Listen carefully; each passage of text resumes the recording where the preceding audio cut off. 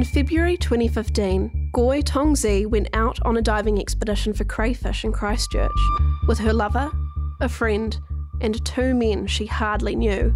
Within a few hours of setting out into the waters of Motunui, Goy was dead and missing, and a cloud of suspicion surrounded her diving companions.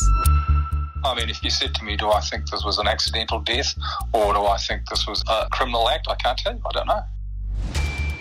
My name is Hazel Osborne, and the New Zealand Herald and Open Justice are proud to present Chasing Ghosts, Below the Surface.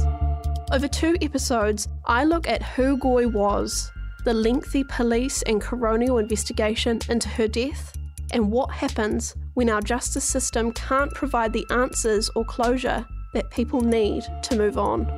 You can find Chasing Ghosts on iHeartRadio or wherever you get your podcasts.